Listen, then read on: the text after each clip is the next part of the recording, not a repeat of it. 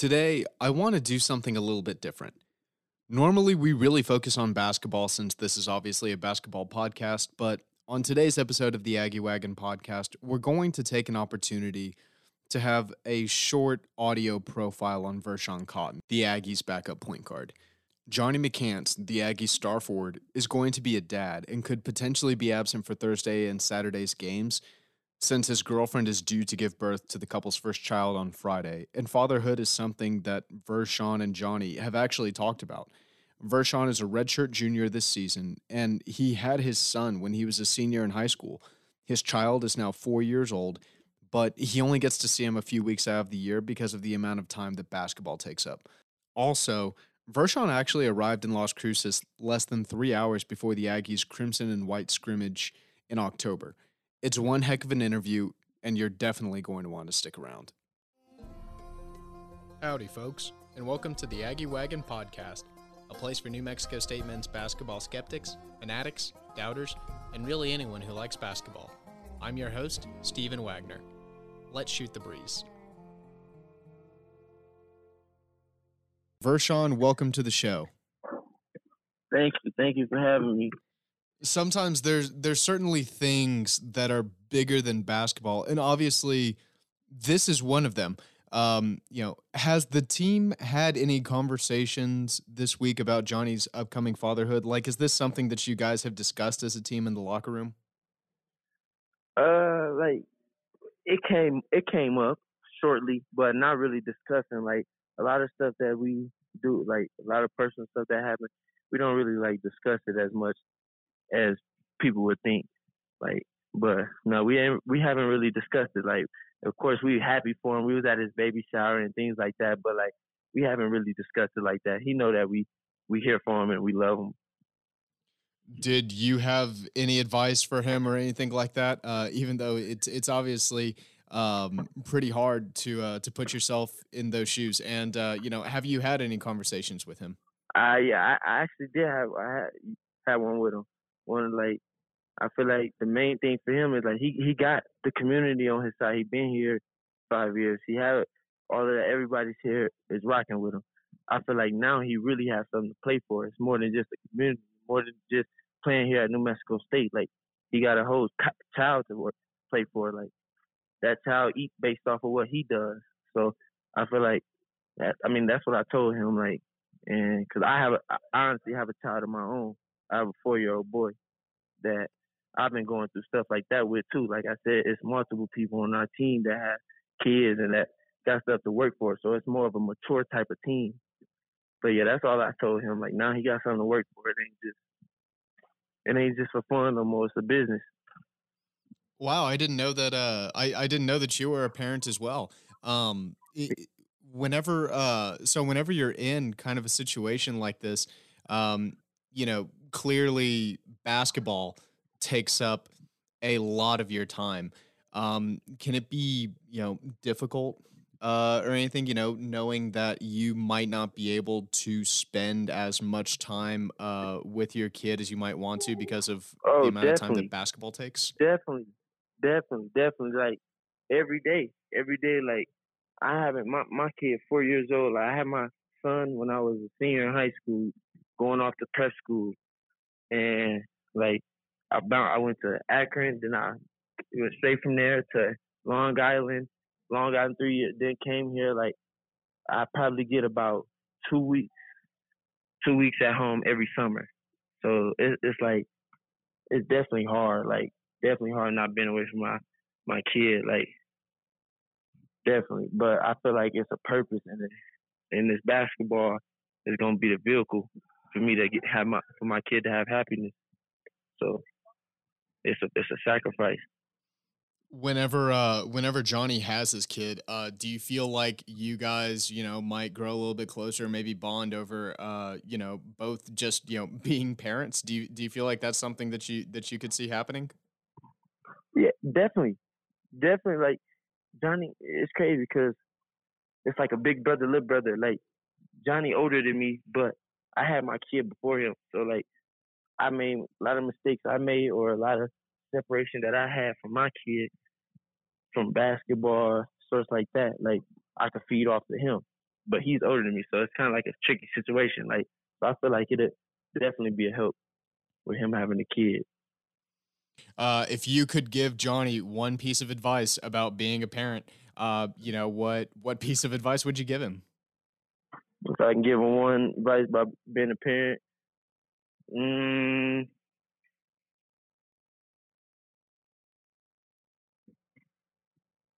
I give him advice of knowing that he not gonna be there a lot for his son due to like basketball reasons. Like, make sure he put that voice in his son's ear, like, that can't nobody take away. I feel like, if you want me to sum that up, I say, like, be something to his son that nobody else can be to his son. That's probably about it. Like, because I feel like my separation with my son and me being away, like, when I go home, I can't just be mad at my son. He do something, I can't just be upset because he only gets to see me couple weeks. So it's like, you got to be on that good side, so he always have good memories when you go, and know that you're doing it for a reason. So, turning to a different page for a second. I don't think a lot of people know this, but you were actually the last commitment in this year's class whenever you came to New Mexico State in mid-October. And you actually arrived in Las Cruces just a few hours before that preseason inter-squad scrimmage. Can you walk me through sort of what your recruiting process was like, and kind of how you got here? Like, when you started talking to coaches, and then when you decided that you wanted to be an Aggie, and how the heck you even got to Las Cruces to begin with? Well, I had entered the transfer portal. I was at I entered the transfer portal around like May. Like real last minute, I entered the transfer portal, and as soon as that happened, like, one of the assistant coaches here had called me, introduced himself, and said they was looking like for a point guard and somebody to come in to play right away because there was a lot of injuries going on, and one of the point guards they recruited before had decided to leave.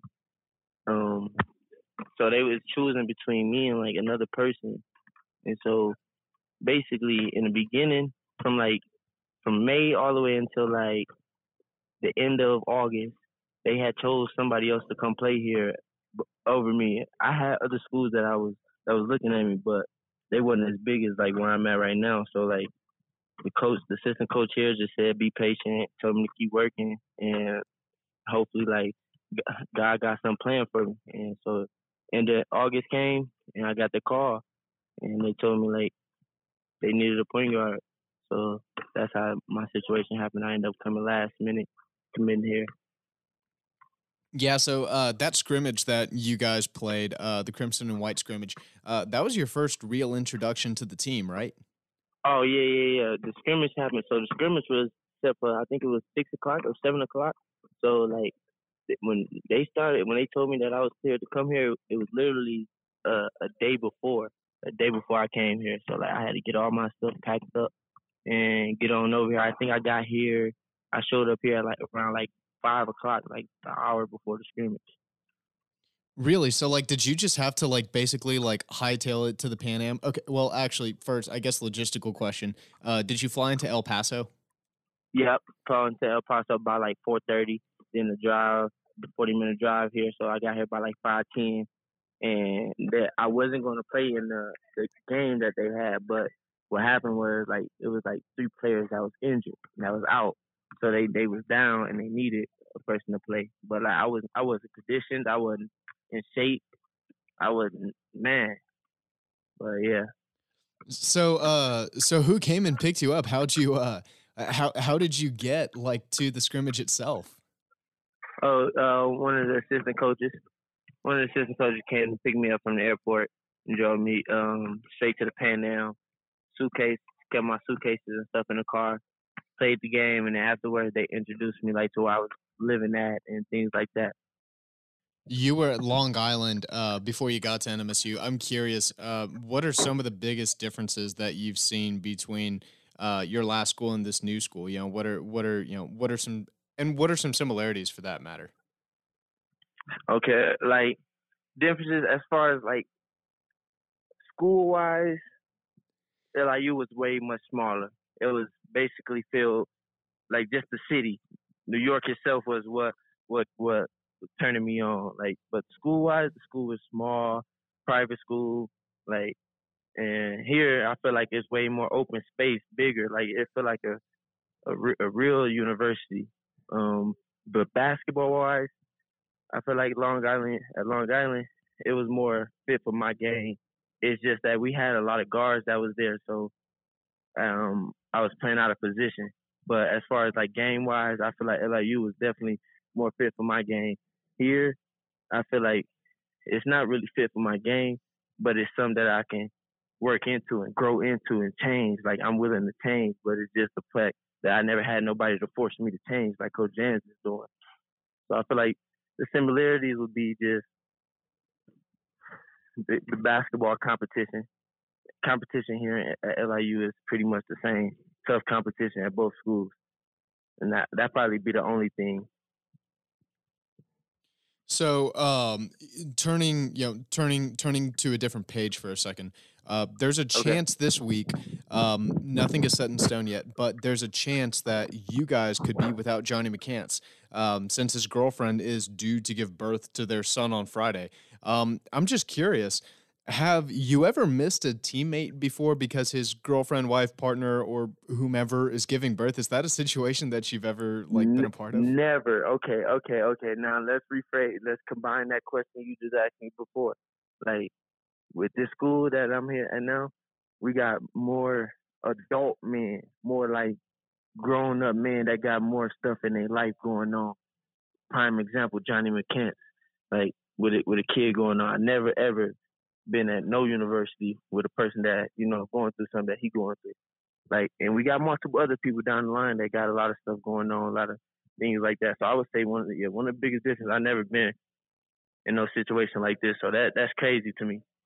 All right. Well, Vershawn, thank you so much, man. You have been an absolutely fantastic guest. Really hope that we're able to continue this conversation at some point in the near future. But best of luck to you guys Thursday and Saturday. And I'll talk to you very soon, my guy. Yes, sir. Have a good one, sir. You too. Now then, real quick, before we get into the Way Out Wagner prediction, let's do a quick rundown of what happened in the last week. The Aggies returned to the court Saturday night against Grand Canyon, which came after a week-long break, which effectively put NMSU into football mode heading into the contest, and it seemed like it paid off. NMSU beat the Lopes 71-66 to win back-to-back games and take a crucial step forward in the race for the conference title. And Grand Canyon lost its third straight game and is now 3 full games out of first place. NMSU jumped up to second in the conference after Seattle shocked Sam Houston State by coming back from a 19-point deficit in the first half and still ended up winning 78-63. The Aggies are back in action again Thursday night against Cal Baptist and against Seattle Saturday, both games at home. But, as we've said, they could potentially be without Johnny McCants. Johnny's girlfriend Samantha is expected to give birth on Friday, so Johnny could potentially miss one or both games with his girlfriend due. Chris Jan said as of Monday, the Aggies were game planning with the expectation that McCants would still be available, but he noted that it is obviously subject to change and they'll deal with the situation as it changes. And for this week, NMSU plays California Baptist Thursday and Seattle Saturday, both games at home. And whether or not the Aggies have Johnny McCants for one, both, or neither games, I'm going to say they should win regardless. I like NMSU 77-59 over Cal Baptist Thursday. And Saturday, I have NMSU taking down first place Seattle and reclaiming its seat on the top of the conference by a score of 75-70. Folks, that's it for Season 1, Episode 12 of the Aggie Wagon podcast. Again, I'd like to thank all of our listeners for tuning in. As always, be sure to leave a like if you enjoyed the podcast. You can follow the Las Cruces Sun News' NMSU basketball coverage on our website, and you can follow me on Twitter at StephenWag22. That's Stephen with a PH. So until next time, I'll bid you folks farewell and happy trails. Under that shining desert moon, she's got a smile.